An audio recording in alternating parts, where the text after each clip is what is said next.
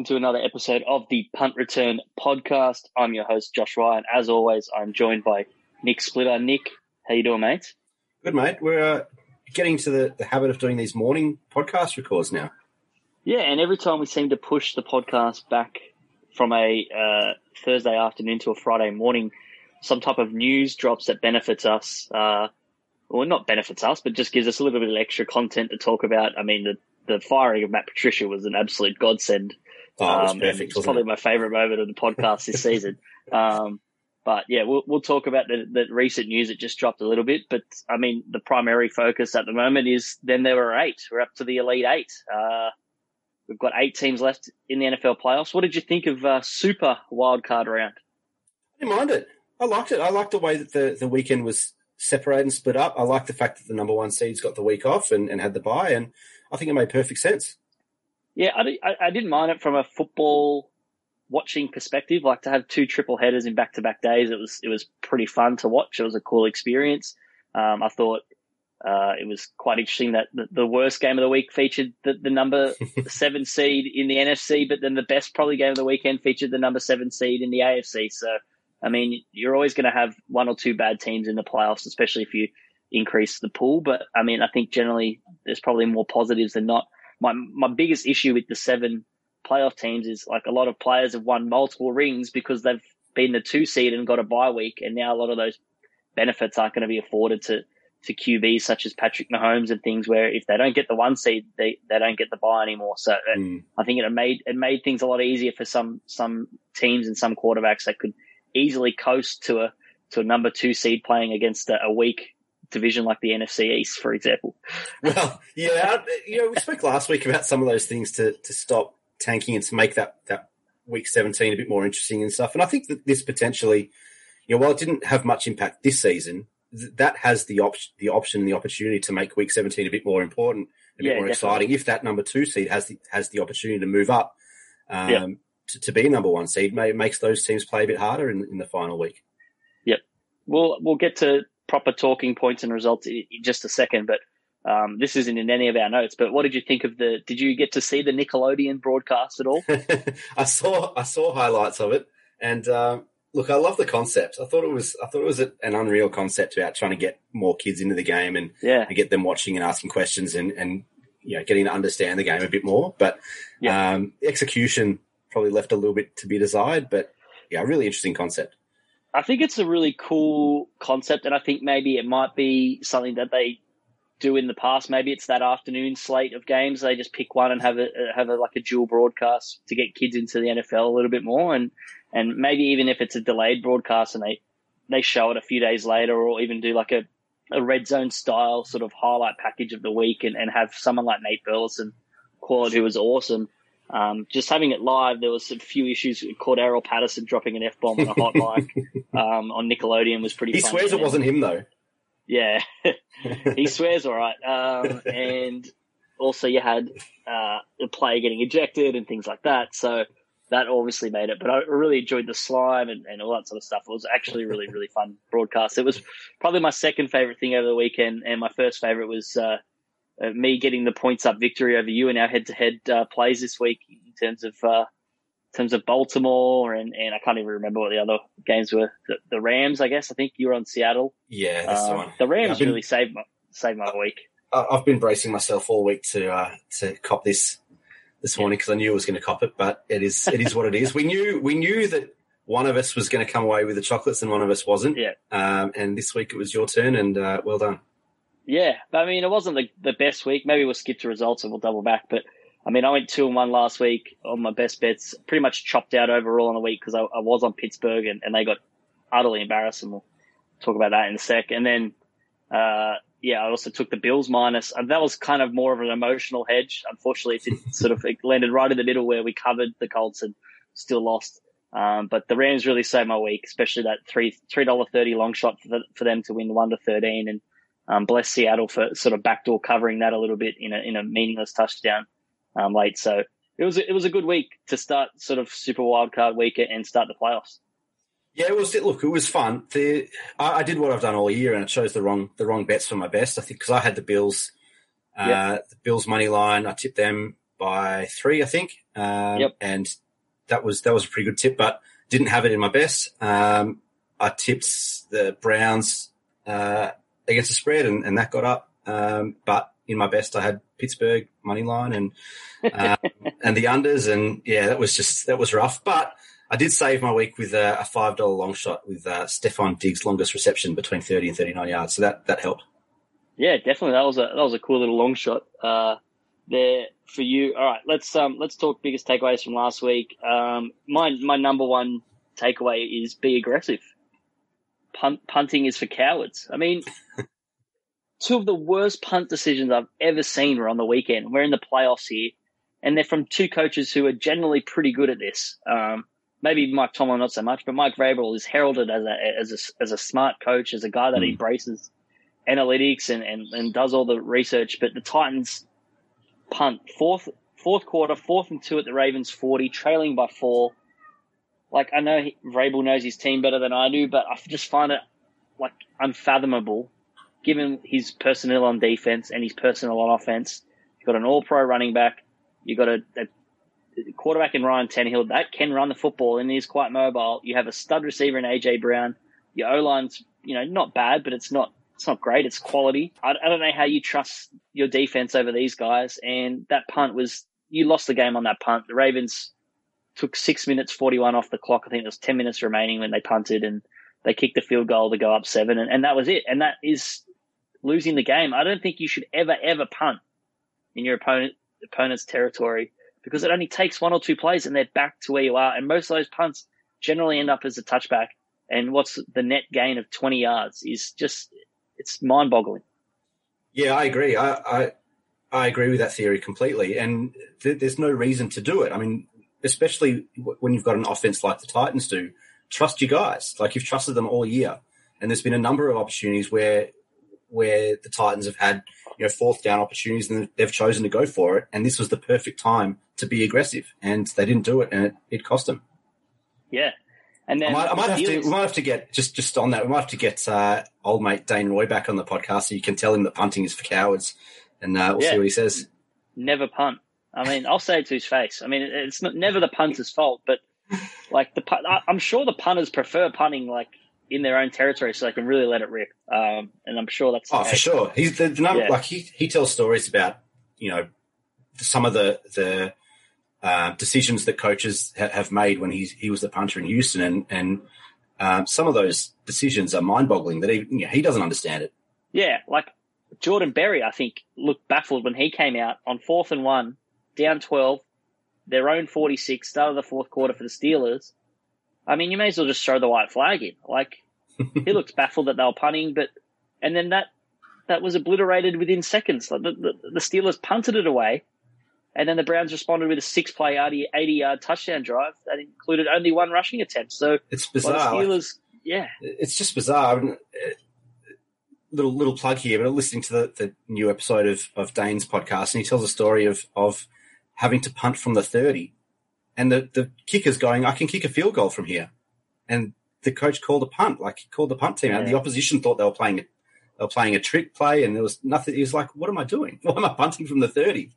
Yeah, exactly. I mean, they both got what they deserved, both those teams, in terms of they lost there, and they deserved every bit for that, because those decisions are awful, and they should be penalized for it, and they were with an exit from the playoffs. So hopefully they learn from it and don't do it again. But I mean, it's the playoffs. Be aggressive.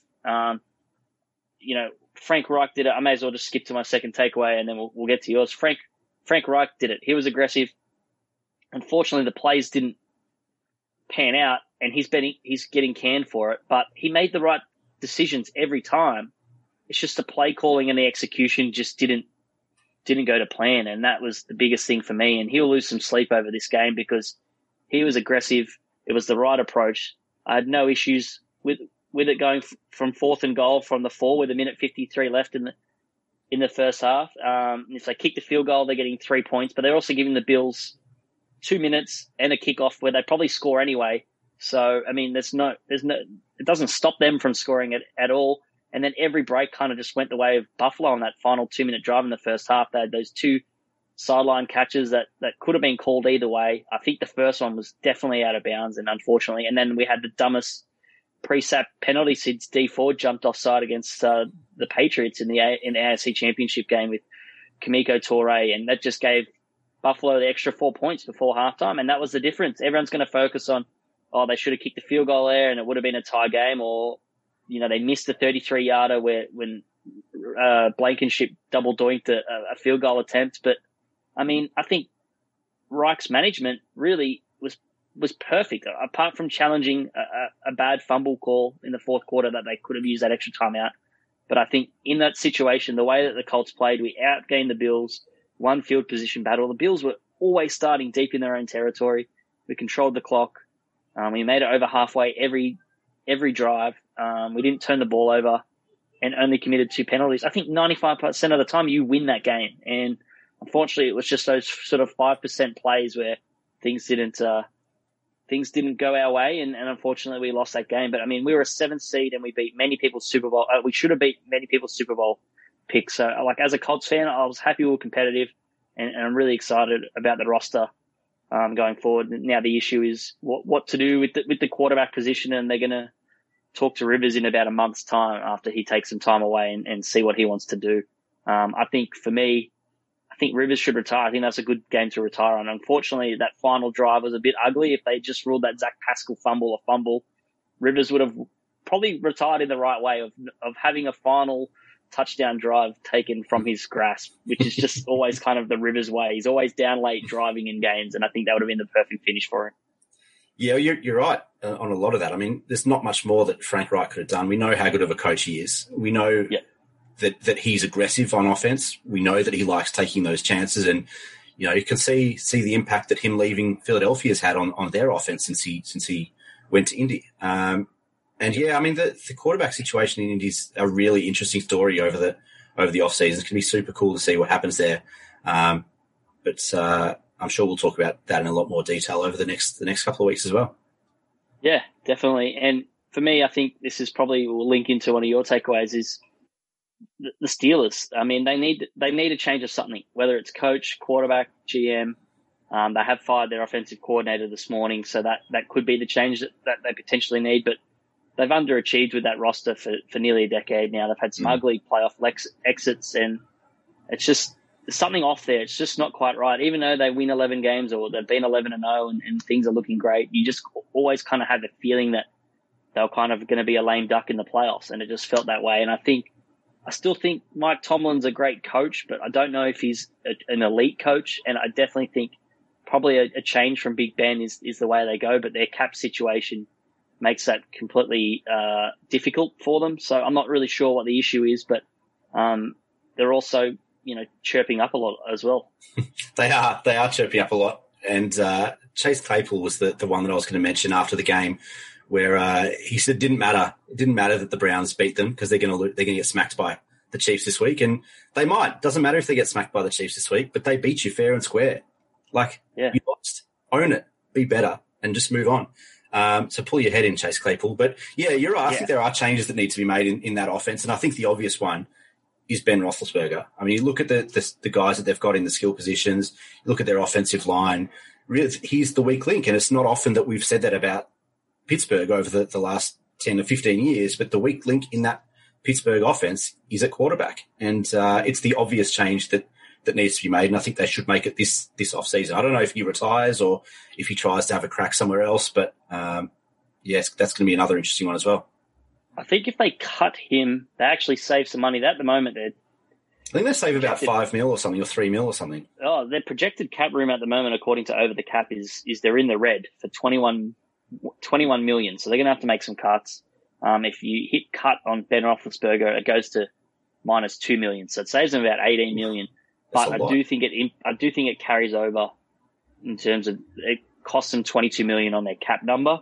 Yeah. But it also gives them cap room. It's all confusing how the salary cap works. I find it fascinating. But I think that's the way to go, and maybe go a cheaper option, someone like a Sam Darnold or something like that, potentially, depending on what the Jets do. Drew Lock could work as well if he gets cut. There's plenty of reasons. Even a Ryan Fitzpatrick like scenario for a year as a bridge quarterback could work because he's shown a lot more this year than Ben Roethlisberger has in the last 18 months. I mean, Ben's been injured, he's carried injuries, and he's also not afraid to tell you that he's injured as well, and seek pity for you. But where do you think his Steelers? Yeah, exactly. Where do you think his head is in regards to playing on next year? I don't know. I think he's done. I mean, everyone talks about Phillip Rivers being done and all that sort of stuff, and Drew Brees being done, but I think Big Ben might be the most done out of everybody. So I'm not really sure. I mean, he's not my favorite quarterback. Like he's a good quarterback. He's probably going to the Hall of Fame, but I don't really care, to be honest, what Big Ben does. doesn't really impact the AFC or the NFC too much for my liking. Like wherever he goes or wherever he stays, I don't think it's going to dramatically change things too much. True and fair. Well, while we're on veteran quarterbacks and aging quarterbacks that are done, here's one that's not done just yet. Tom Brady has still got it. 380 yards, 2 touchdowns, no interceptions. As I say in Monty Python, I'm not dead yet, and Tom Brady's not dead yet. He's playing some very good football at quarterback. He's had a good year. He's been top 10 quarterback all year at Tampa Bay, and he had a very good game on the weekend. And I think he's busting for another ring. Did you see that photo of Tom Brady next to George Blanda? No, I didn't see that photo. They put that on the broadcast and showed 2 43-year-old looking quarterbacks. George Blanda looked about 80 years old. I mean, that's what happens when you smoke and drink, like in the early, whenever it was, 60s, 70s, whenever. And Tom Brady looks like a superhuman almost. It's pretty crazy how much better he looks. And it's almost suspicious how good he looks because he's got that witch doctor guy. I don't know. I think he's on drugs. Like I'm going to say it. You know what it is? He still looks like he's a 22, 23-year-old 4-year quarterback coming out of college. That all-American kind of guy, straight out of college, or after a 4-year college career. He still looks like that. He looks like he's 24, 25, about to join the league, and it's just ridiculous. It's very frustrating because I just want him out of the league, to be honest, because I want to see other quarterbacks in the playoffs. But he did play well. Their O-line is playing phenomenal at the moment. They lost Alex Kappa though, which hurts them a little bit. But their O-line is very, very good. Tristan Wirfs is looking like a stud pick for them, and he's playing very, very well, and that helped them a lot against Washington. He had a lot of time and found Antonio Brown. That connection is probably the most frustrating part as well. Is Antonio Brown is coming along very nicely, and he probably shouldn't be in the league because he's not a very good human being. But it's good. It makes the NFC a bit more exciting, and you got a sort of a villainous character in there that everyone, or most people, want to see lose. So it always makes for entertainment, especially when you have them taking on players like Drew Brees and potentially Aaron Rodgers next week. Yeah, exactly right. It's fun. I love it. All right, we've got to talk about this because it's your team and you've been calling for it forever. But Philadelphia Eagles fired Doug Pederson. Thoughts? Well, I said it was going to happen. I said it needed to happen, and it's happened. There's one more that needs to go, and that's Howie Roseman needs to go. He's proven over the last 3 years that he can't draft.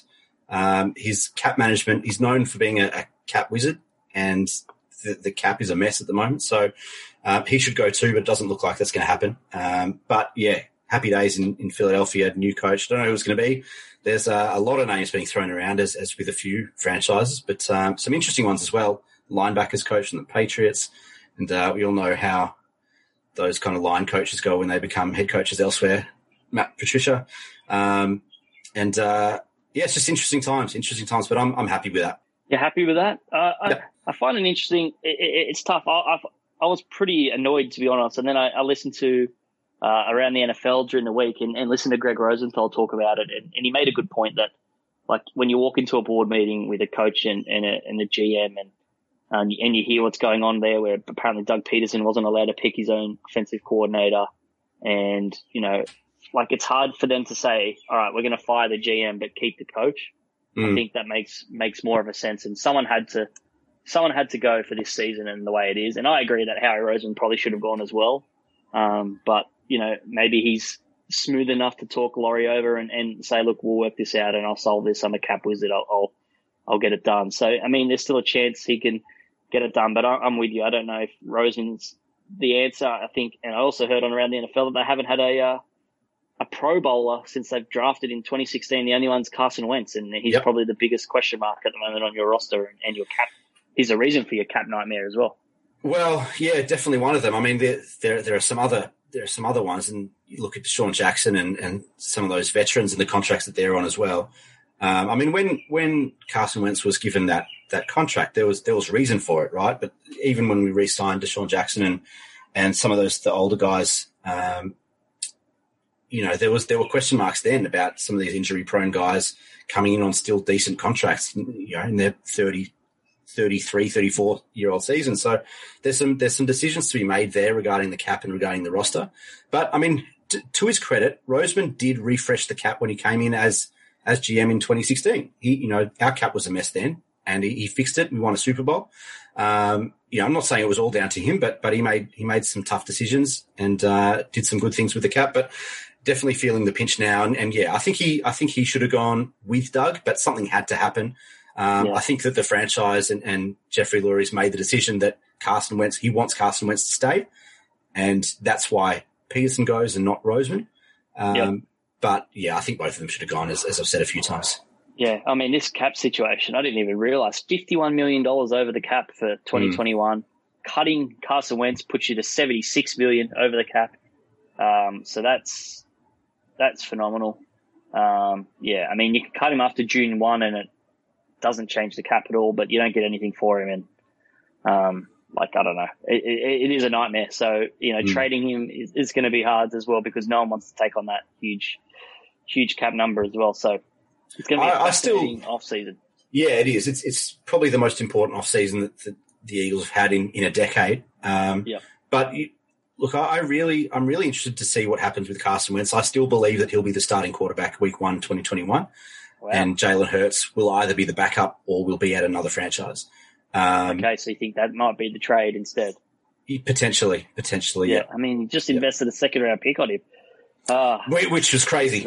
Yeah, it was. That was crazy on its own, and it just goes to one of those things that, one of the reasons why I've been so down on Howie Roseman this season is that you invest in a franchise quarterback to that level with that sort of contract, and you go draft a competitor in the second round. It makes no sense. Like if Carson Wentz was 34 and in the last 2 years of his contract, then sure, you looked at the future, but you've just given him, a shitload of money. So yeah, exactly. It's hard. All right.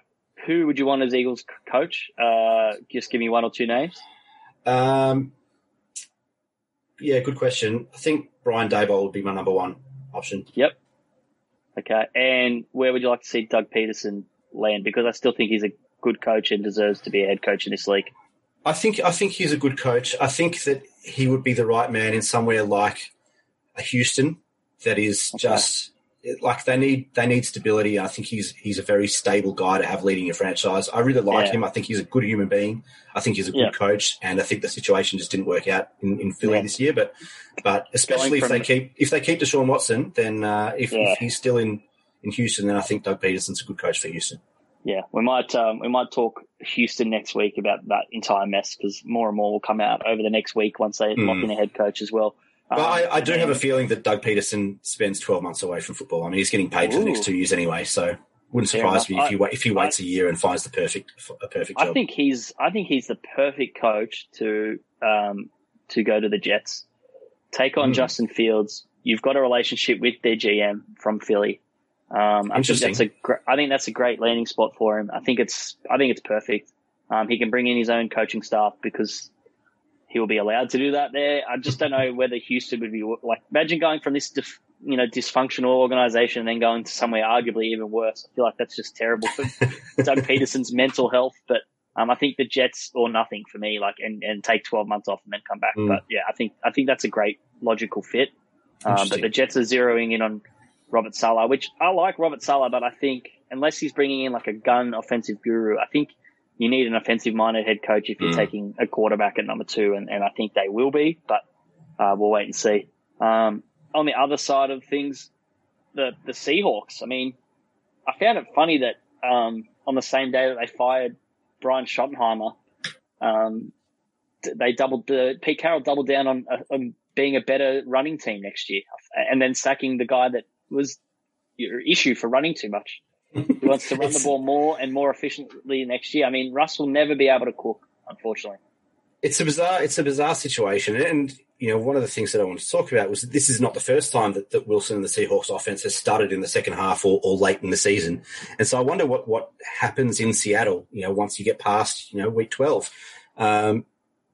Because that offense was firing on all cylinders. And then something changed and they decided to run the ball more, and Pete Carroll started calling run plays and taking the ball out of Russell Wilson's hands. And it was something, didn't understand it when it happened, haven't understood it this whole second half of the season. And I still don't understand what's going on in Seattle, but I'm not sure that Schottenheimer was the issue.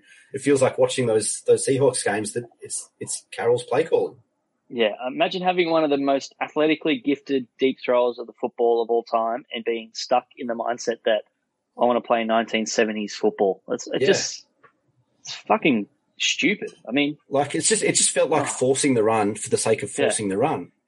Yeah, it's turning me into a Russell Wilson. Like, I feel sorry for him, and I should never do that because Seahawks fans are still trying to bring up like Andrew Luck now, like Russell Wilson versus Andrew Luck. It's like, I mean, he's been retired for like 2 years now. Like, just move on. I mean, it's making it hard, but I actually feel for Russell because I feel like he deserves a more sort of quarterback-friendly offense at this point. I mean, he's got weapons. Like, let's use them. I mean, but he was awful in that playoff game. Even when they threw the ball, he looked terrible. So, all right.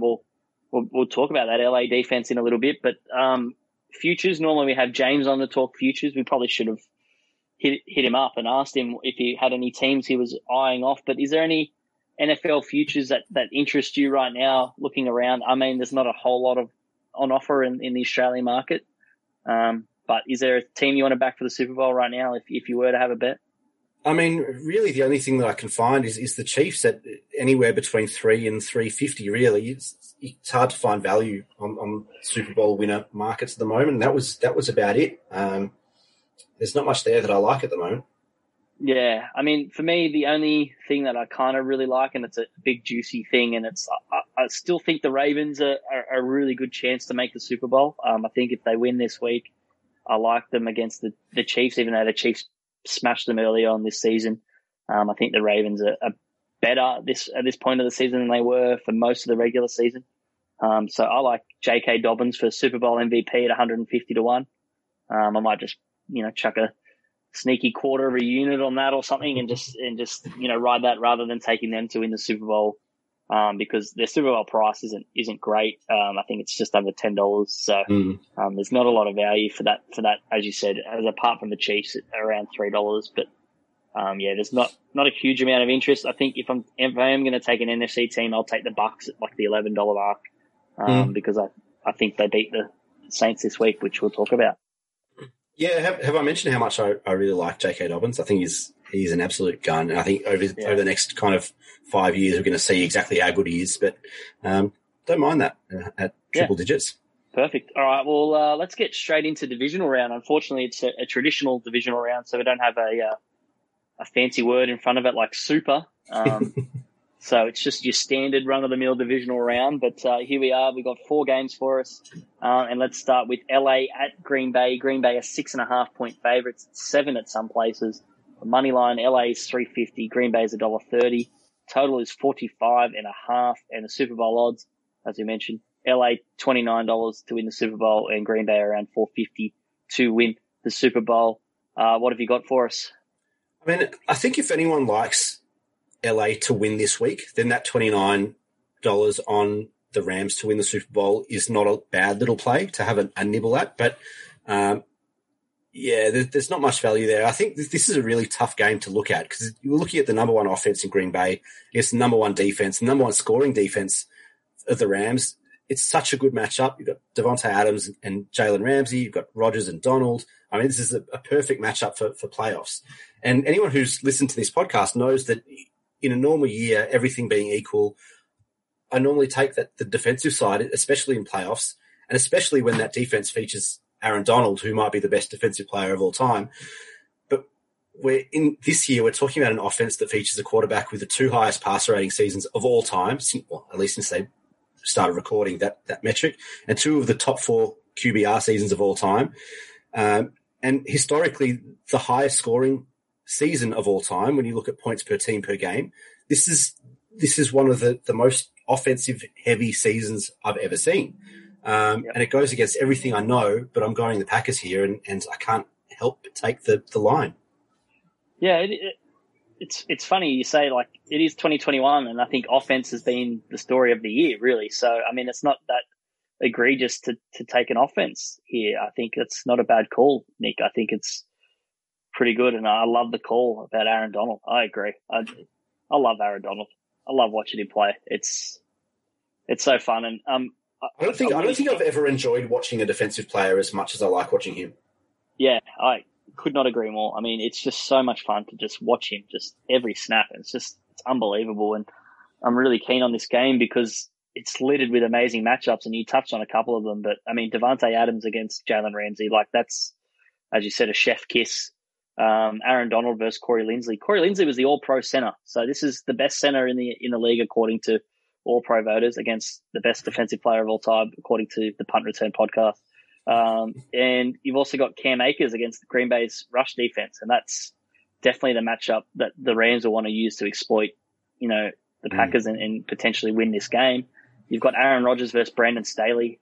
Staley is a rising head coach candidate, and if they can shut this team down and win, then he's definitely getting a position as a head coach. And I can't remember where I heard it or where I read it, but someone who watches Rams tape exclusively has never been more confused about how a defense works than watching Brandon Staley. That's how technical and complicated it is, and he's just dialing up things that it's very unconventional, but it works, and I think that's awesome. He's kind of like a Sean McVay, I guess, but on the defensive side.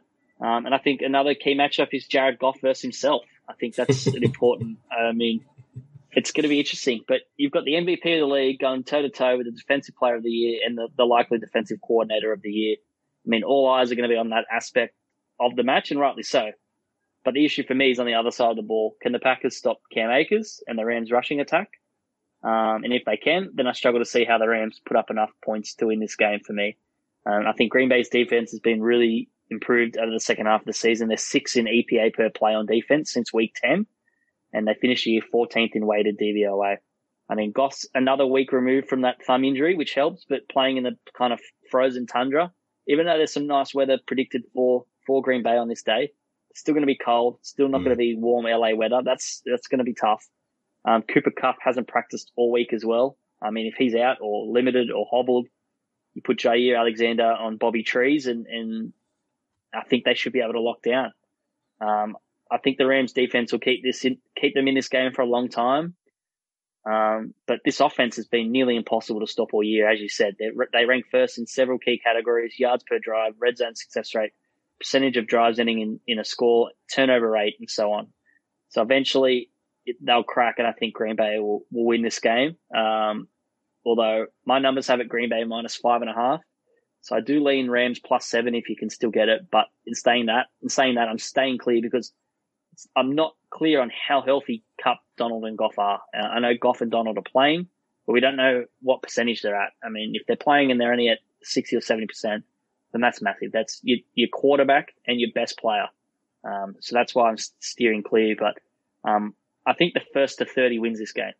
I think that's pretty much where I'm at with this game. You mentioned the Rams' rush attack, and you're right, that is the big worry for the Packers because they're horrid against the run. And the Rams' three-headed beast that I like to call it in Akers, Henderson, and Brown is really tough to stop because they're all different. They all have different skills and abilities, and they're just incredibly hard to stop, especially when they get in the red zone because they're so multifaceted. And that's going to be the big worry. But if Green Bay's defensive line can hold up for long enough, then I think that they're good. Yeah, I mean, the Rams ran all over the 7th ranked rushing defense last week with the Seattle. Green Bay 18th in DVOA against the run. So it's an easier matchup for Akers and co, but it's a lot easier if Green Bay don't have to defend Cooper Kupp and Robert Woods, so they can put more bodies on stopping the run and just play sort of man coverage on the outside. But I think Packers losing this game would stun me more than any team losing this week, but I still think the Rams can cover. But again, I'm staying clear with that injury cloud over so many key players there for the Rams. Yep. All right, let's move on. Baltimore at Buffalo. Buffalo minus 2.5, the money line. Baltimore around 220, Buffalo around $1.70. Total is 50. I'll make sure that hasn't changed overnight. But it's up 49 now, the Baltimore Buffalo total. So there you go. If you like the over, little bit of extra value there. Super Bowl odds, Baltimore at $8.50, and Buffalo at $7. This is the game of the week for me. I think it's an awesome game. And when I look at it, I keep coming back to Baltimore. Last week, the Ravens beat a team that they match up horribly against. And that's part of the reason you picked the Titans against Baltimore last year and this year. And it paid off last year. It paid off earlier this year. It just didn't pay off last week. The way to beat Tennessee is through the air. And that's something the Ravens don't really do to teams. They're not a passing offense at all. They're a rushing team, but it didn't matter because this number one rushing attack, they ran riot. And their defense took on a team averaging 396.4 yards per game. And after taking probably a moment to figure things out and they put themselves in a little bit of a hole, they allowed just 83 yards over the final three quarters against this Titans team that's been straight up balling all season. So it was a massive win for the Ravens, and it was a game that I was thoroughly impressed by, despite the scoreline. I think their defense has now allowed 14 points or less in 4 straight games, and fewer than 20 in 6 of their last 7 games.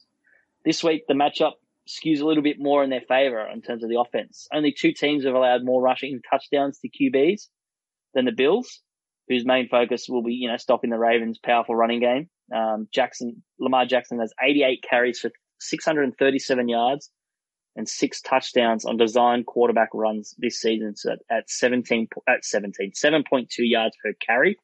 That's not factoring in any scrambles that may have not been designed for him. And the Bills, they've given up 4.6 yards per rushing attempt this season, 8th worst in the league. And they've got the 17th ranked rush defense overall. I think the blueprint I point to is this Cardinals game versus Buffalo. It was the last time the Bills played a mobile quarterback, and the Cardinals had 217 yards on the ground.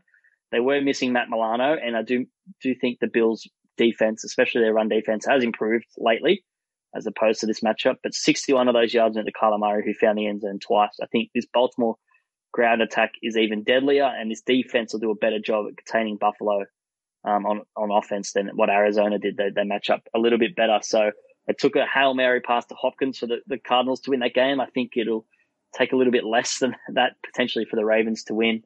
And I think Mark Andrews, and I think you're with me on this, and I'll throw to you in a sec, but I think Mark Andrews could be in for a big day against the Bills team that gave up 14 receptions and 136 yards and a touchdown to the Colts tight ends last week. I think Andrews will be the top target for Jackson this week with Marquise Brown on Tre'Davious White. So I like the Ravens here. I know home field is important, but in the playoffs, it's probably less important in 2021 just because there's no crowds or limited crowds. Although the Colts did mention that 3,000 Bills fans were extremely loud, and they are fucking crazy. But the Ravens, they're 11-6 lifetime in postseason road games, so they're not afraid to win on the road. So I like Baltimore, the money line here. I took +3 earlier in the week. If it bounces back up to there, I would take that as well. I like Mark Andrews over 55.5 receiving yards, and I like Lamar Jackson anytime touchdown at $2 plus. Yeah, I agree with you 100. I agree with you 100%. And you mentioned it before. Last year, my big call through that second half of the year was that Titans were the perfect team to beat the Ravens in the playoffs. And you and James both laughed at me when we were about week 14 or whatever it was that we spoke about it. But I rode that big time, and I kind of felt like last week I had to follow that again last week, and that kind of killed me. But I was pretty confident, and I got it wrong. But this week, I think that on the flip side, the Ravens are the perfect team left in the playoffs to beat the Bills. We know the improvements that the Bills made on offense this season, but I think that they overcorrected. And even though they had a big improvement late in the season, their defense has suffered because of the focus on offense. And Josh Allen's having one of those seasons that none of us saw coming. But I think that their defense has suffered. And you mentioned Buffalo's rushing defense. They're coming up against a team with the number 3 rushing offense in the league. Adding that to the elite offensive line provides the most amount of yardage to running backs and the number 1 O-line for open field yards, which ranks where the runners earn more than 10 yards past the line of scrimmage, divided by the number of carries. We know that this Ravens team is going to run the ball. We know that.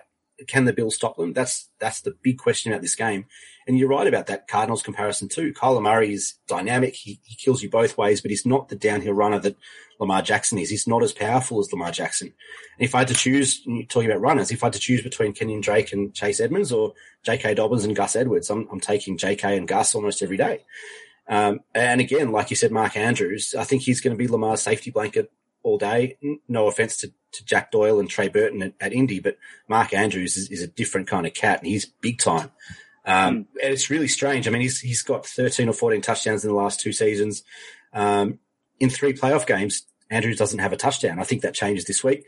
I think Buffalo have had a far superior season. Don't get me wrong, and I'd love to see them win this game. I told you during the week that I'd much rather see the Bills win the Super Bowl than the Ravens. But they're still at the start of this journey, and we've seen the best of the Bills this season, and if they can keep building over the next couple of years, then they're going to be a real force to be reckoned with. But the Ravens are a bit further ahead in that journey. They got slammed last year over the offseason. All we heard was, yeah, they're good, but Lamar can't win in the playoffs.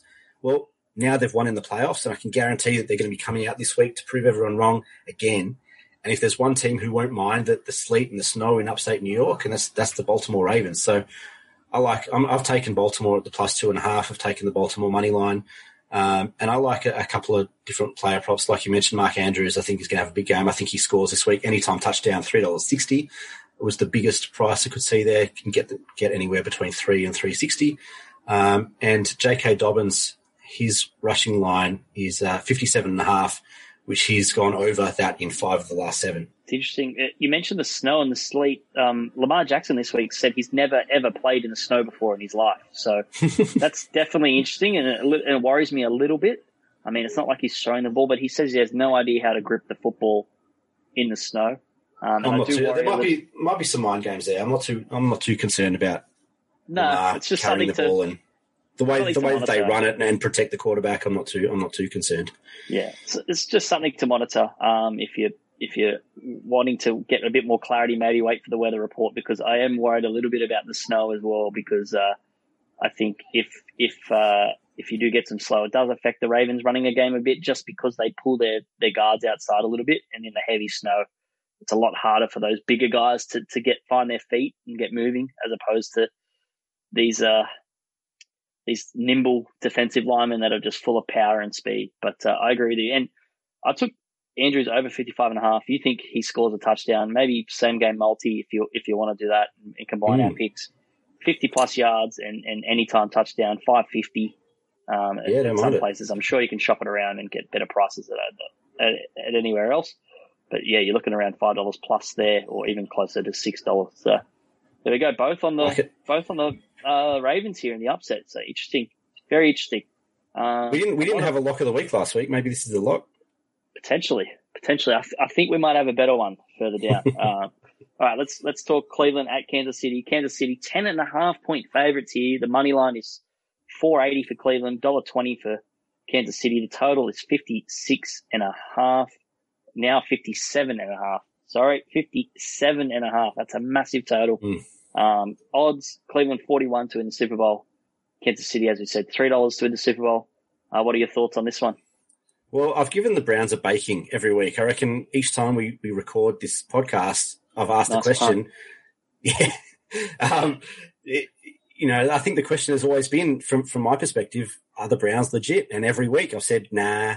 But last week they kind of proved that they are. They beat the Steelers in the playoffs, and now they've got to come up against Pat Mahomes and the Chiefs. They've geared up all year for the playoffs. They've cruised all season. They did what they had to do to win games of football. Mahomes has had his foot off the gas most of the year, and he's still been one of the MVP favourites all season. But now it's go time for Kansas City. I don't know if I need to go into the data too much, because almost all of it, as far as DVOA or nearly any other metric is concerned, is overwhelmingly in favour of the Chiefs, despite the fact that they've played at 70-75% for 17 weeks. The one thing that does concern me is that the Chiefs 31st ranked rush defence against Nick Chubb and Kareem Hunt.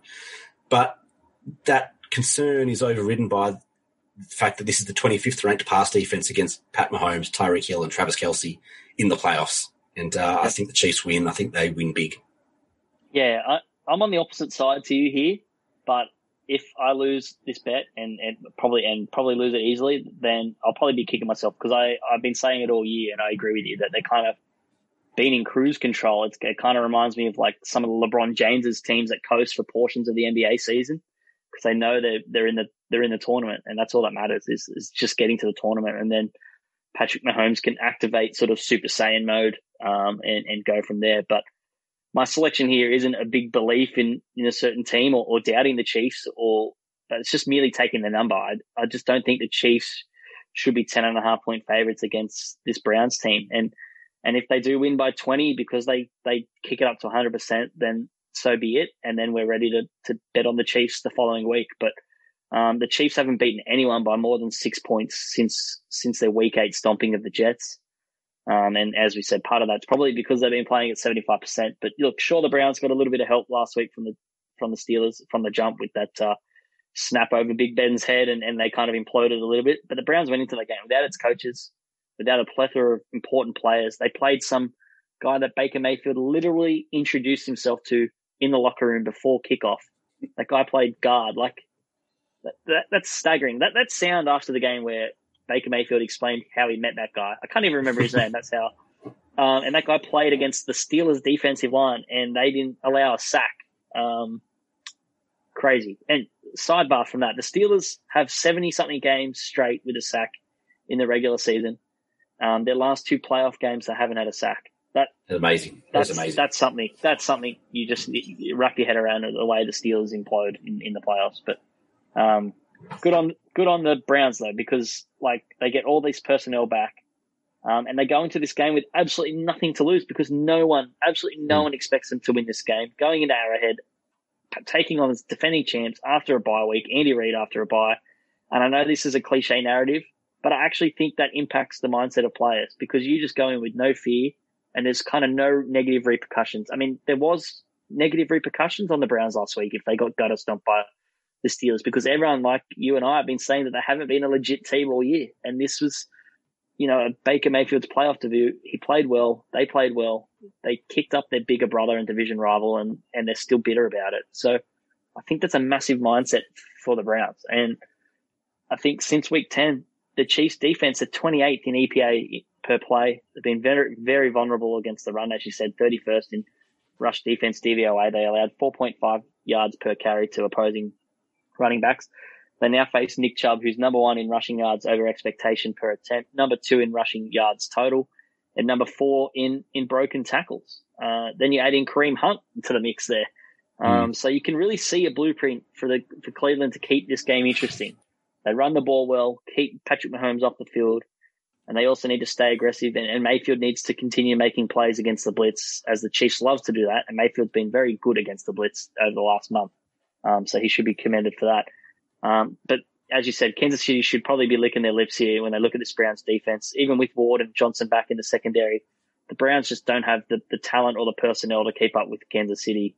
They've just got no chance. Ward's going to have to try and stop Tyreek Hill from hitting big plays over the top while they somehow try to contain Travis Kelce underneath and up the seam. But if Hill hits a few big plays, I don't think the Browns have a chance at all of any upset. The only thing that can realistically stop the Chiefs from dropping 40 points here, I think, is themselves. If they get off to a slow start or a sloppy start, you've got to factor in that most of their starters haven't played since week 16. It's been quite a break for them. They could let the Browns potentially get out to a lead. There's a chance the Browns can win this game, but more likely the scenario is I think the Browns score enough here to cover the spread. So I like the Browns plus 10.5 here. I'd like them at plus 10. I wouldn't take them anything under 10. It's worth noting the Chiefs are 1-4 against the spread in their last 5 games as double-digit favorites, including an outright loss as 10.5 favorites to the Raiders back in October. So I like the Browns, but I probably like the over as well. I think if the Browns are scoring 30, then the Chiefs are probably scoring 40. And I know it's a massive total, but it just seems like this could be a 70-pointer. Yeah, absolutely. And I've got a question on the Browns for you. So I know he wasn't on the sidelines last week, but is Kevin Stefanski coach of the year? Yeah, I think he is. I think I called it last week before the game started, just because Flores laid an egg and botched the whole Fitzpatrick thing.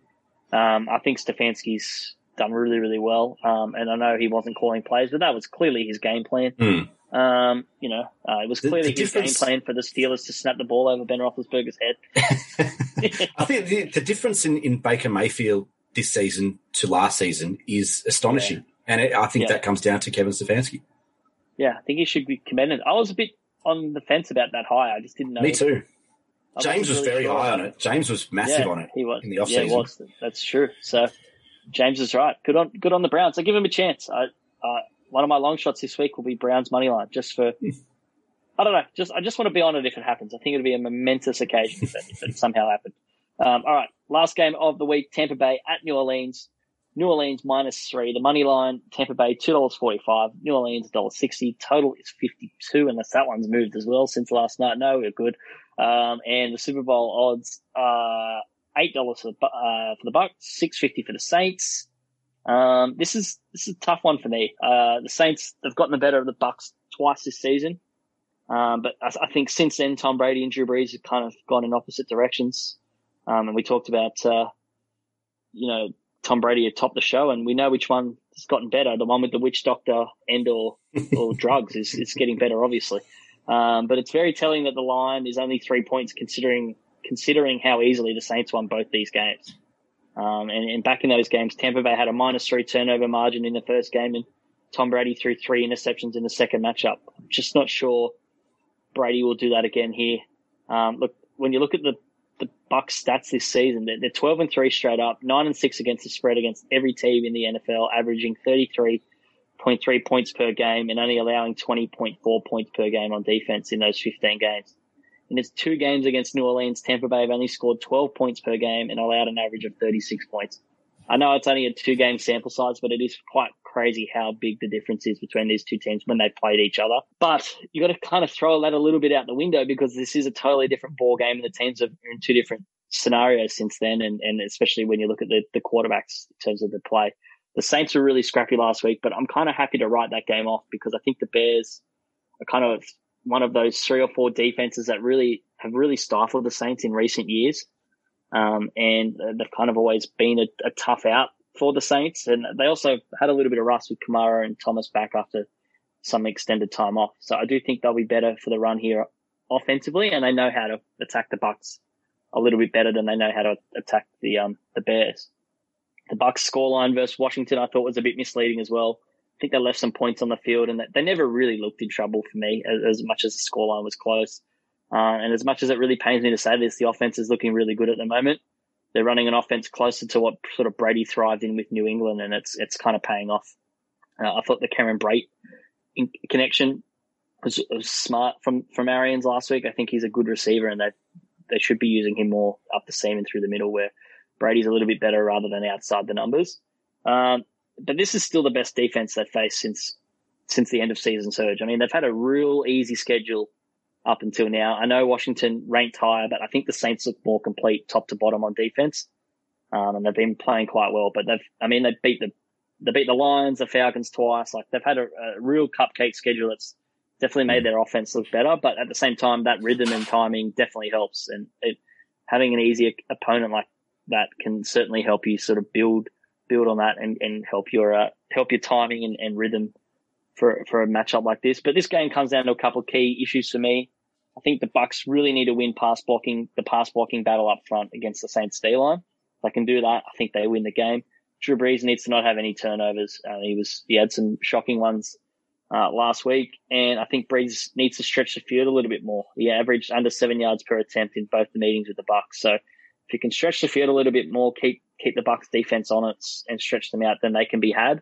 And then the Saints D-line, they just really need to get pressure like they did in both those matchups against Brady. The Saints are the better team top to bottom, but I think you got to factor in playoff luck here, and the Saints have had some of the worst luck in recent memory. They used up all their good luck recovering an onside kick in a Super Bowl against a Super Bowl I don't really want to talk about. Let's leave it at that. And Brady's been, as much as Brady is a great quarterback, he's a good quarterback. I'm not my fun jabs at Tom Brady over the last 7 years of podcasting is still coming from respect. I think he's a great player, but he's also the luckiest player in playoff history. He's benefited from more good luck than anyone in playoff history. That doesn't mean he's not great. I mean, sometimes you need luck and you make your own luck and that's it. But he's one of the luckiest players in Super Bowl history against a team that's terribly unlucky in recent memories in the playoffs. So something's going to go wrong here on special teams that cost the Saints this one, or something's going to happen. It's going to be a funky, weird decision or a bad call, or something's going to fuck the Saints here. So I'm taking Tampa Bay plus 3.5. I took them plus 3.5 when it opened. Doubt we're going to get that number again, but I think it's back out to plus 3 flat. So you could take the Bucks plus 3, but I think Tampa Bay money line. I think they win this game. You know, some people say that Drew Brees isn't a Hall of Famer. Really? Yeah. I've had this argument a few times. Drew Brees is one of my favourite players. In 25 odd years of watching the NFL, Drew Brees is one of my favourite quarterbacks of all time. He has 9 playoff wins in his career. Tom Brady has 9 playoff wins since he turned 39, which is just, I mean, you talk about luck and obviously you need luck, but you're right. Yeah. Those great players make their own luck and they do the right things to be in those positions, to have good luck. I really want the Saints to win this one, but I can't bet against Brady and Tampa Bay right now because despite the fact that the Saints are elite across the board, they are the better team. They're number 1 in total DVOA. They're 7th in offensive DVOA. They're 2nd in defensive DVOA. They're 5th in special teams DVOA. The fact that the Saints have just one category rated outside the top 10, and that's being ranked 12th in passing offense DVOA, like that's amazing.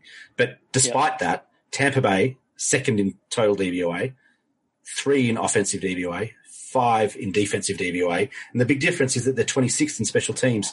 But this Tampa Bay team, they're like New Orleans light. They're nearly elite across every category. And they've got Brady rolling back the clock like he knows how to, like he does in the playoffs. And I'm not saying that Tampa Bay win this game. It's just too close to call. I'm not picking a winner here. But to me, even 3 points seems overs. I do wish I'd gotten the 3.5 that you got early in the week because I think this one's straight away. Yeah, I understand. But it's one of my downfalls as a punter is that I don't look early enough. I don't take those early lines, but I think this one's going to be really tight. I think it's under a touchdown, under a field goal, either way. And I think if you look at those odds, 245 to 160, there's an arbitrage opportunity there. I'm sure you can shop around and get 5 or 10 cents better each way if you shop around and do it right, get the timing right. So have a look for some guaranteed profit if you shop around, but keep an eye on this one. I'm taking the Bucks plus 3. Yeah, if you bet in play too, I mean, there'll be some value early on if Tampa Bay get an early. If you're still a believer in the Saints and Tampa Bay score early, that price is just going to fluctuate straight away. And if you're a believer in the Bucks and you think they can overcome it, then potentially wait till after that first touchdown for whoever scores it. There's always betting opportunities in play, but yeah, it's interesting that sort of both our locks are kind of underdogs here, Baltimore and Tampa. I think I'm probably more confident in Tampa plus 3 than I am Baltimore plus 2.5. I don't know about you for a lock of the week. Yeah, I think just the fact that there's the extra point or extra half a point is probably better. Yep. But yeah, I think both of those games, funnily enough, I think both of those games come down to which team as the ball defends. Well, potentially, but defends against the other team's strength better. Yep. And there's also a bit of weather concerns with Baltimore and Buffalo, so that could move around a little bit. So I think we'll lock in Tampa Bay plus 3 for our first playoff lock of the week. Like it. So like it. There we go. All right. Well, that sums up divisional round. We've got Tampa Bay plus 3, as we always do to finish the show. Our best bets and long shots, and I'll kick start. I've got Tampa Bay plus 3 as one of my best bets. I've got Cleveland plus 10.5 as my other. Betting against Patrick Mahomes in the playoffs, I can't believe I'm doing this. But I'm on Cleveland plus 10. The number's too big. My number is for this game, I think I have it Kansas City minus 8. So it's going to be plus 2.5 value here for me. And I have Mark Andrews over 55.5 receiving yards. My long shot, Mark Andrews 100 plus receiving yards at $5. The Cleveland money line at $4.80. And I've got a same game multi here for a long shot. I'm not a huge same game multi fan, but I think the Packers win 1-13 and the total stays under 53.5. And that gives you $3.30 there in your same game multi. So they're my long shots. I don't mind a same game multi, and I think that makes a lot of sense, that one. So I don't mind it. But my 3 best, we've got J.K. Dobbins over 57.5 rushing yards, Baltimore plus 2.5, and Tampa Bay plus 3, as we've spoken about. And a couple of long shots, Mark Andrews anytime touchdown, $3.60. Nick Chubb, 100 plus rushing yards against that rush defense, 100 plus at $3.20. And a defensive touchdown in Tampa Bay, New Orleans. Yes, $3.90 for either team to score a defensive touchdown. Nice. I like it. I think they've had a couple in their games this year from memory. I know in the second game there definitely was a pick six, I'm sure. So that's both teams rely a fair bit on defense and scoring defense. So, it's something to keep an eye on. Yeah, it's definitely something to monitor. Any final thoughts on this week before we wrap things up? No, there's some good stuff out there. It's just gonna be a fun weekend again to watch. It's the best time of the year. Football playoffs, best time of the year. Yeah, and looking at the matchups, like what would bets aside, what would be your preferred sort of AFC and NFC championship games, just in terms of for the fans and the viewing of the games? Yeah, good question. Packers Saints. Yeah, I think I agree with you there. Although Packers Bucks would still be fun. It's a rematch from earlier this year. That's the thing with the Packers is the two teams that they will likely face in the NFC Championship game are the two teams they lost to this season. Yeah, which is a worry, which is a huge worry for them. It's been a long time since that sort of Bucks game for the Packers, so I definitely think they can overcome it. But it is interesting. I think for the AFC, I think Chiefs, Ravens, or even Bills, Chiefs would be fun. Bills, Chiefs would be super fun. Yeah, Bills, Chiefs, but I think it's going to be Chiefs, Ravens. But I would love it to be the Bills. Still be a good game. All right. Well, that wraps up the show. We'll be back next week, and we'll be talking about those two games and a whole lot more. Oh, we didn't even talk Urban Meyer to the Jags, by the way. Oh yeah, which was the news that we had. Yeah. I like it. I'm not sure how it's going to work with Shad Khan still having roster control and all that sort of stuff. So the dynamics there will take some time, but obviously Trevor Lawrence and Urban Meyer together should make some sweet music. Yeah, I wonder how much of that control he's going to give up. Given they've been negotiating this for a couple of weeks, and I don't think Urban Meyer takes on this job without having a certain element of control to be able to do what he wants to do with this roster and this franchise. Yep. He's going to need time. It's not going to happen in year one, but he needs time to build it the way that he wants to build it and to be able to run the kind of game plan that he wants to coach. So I think that there'll be a definitely larger element of control for the head coach in Jacksonville over the next 2 to 3 years than we've seen. Yep.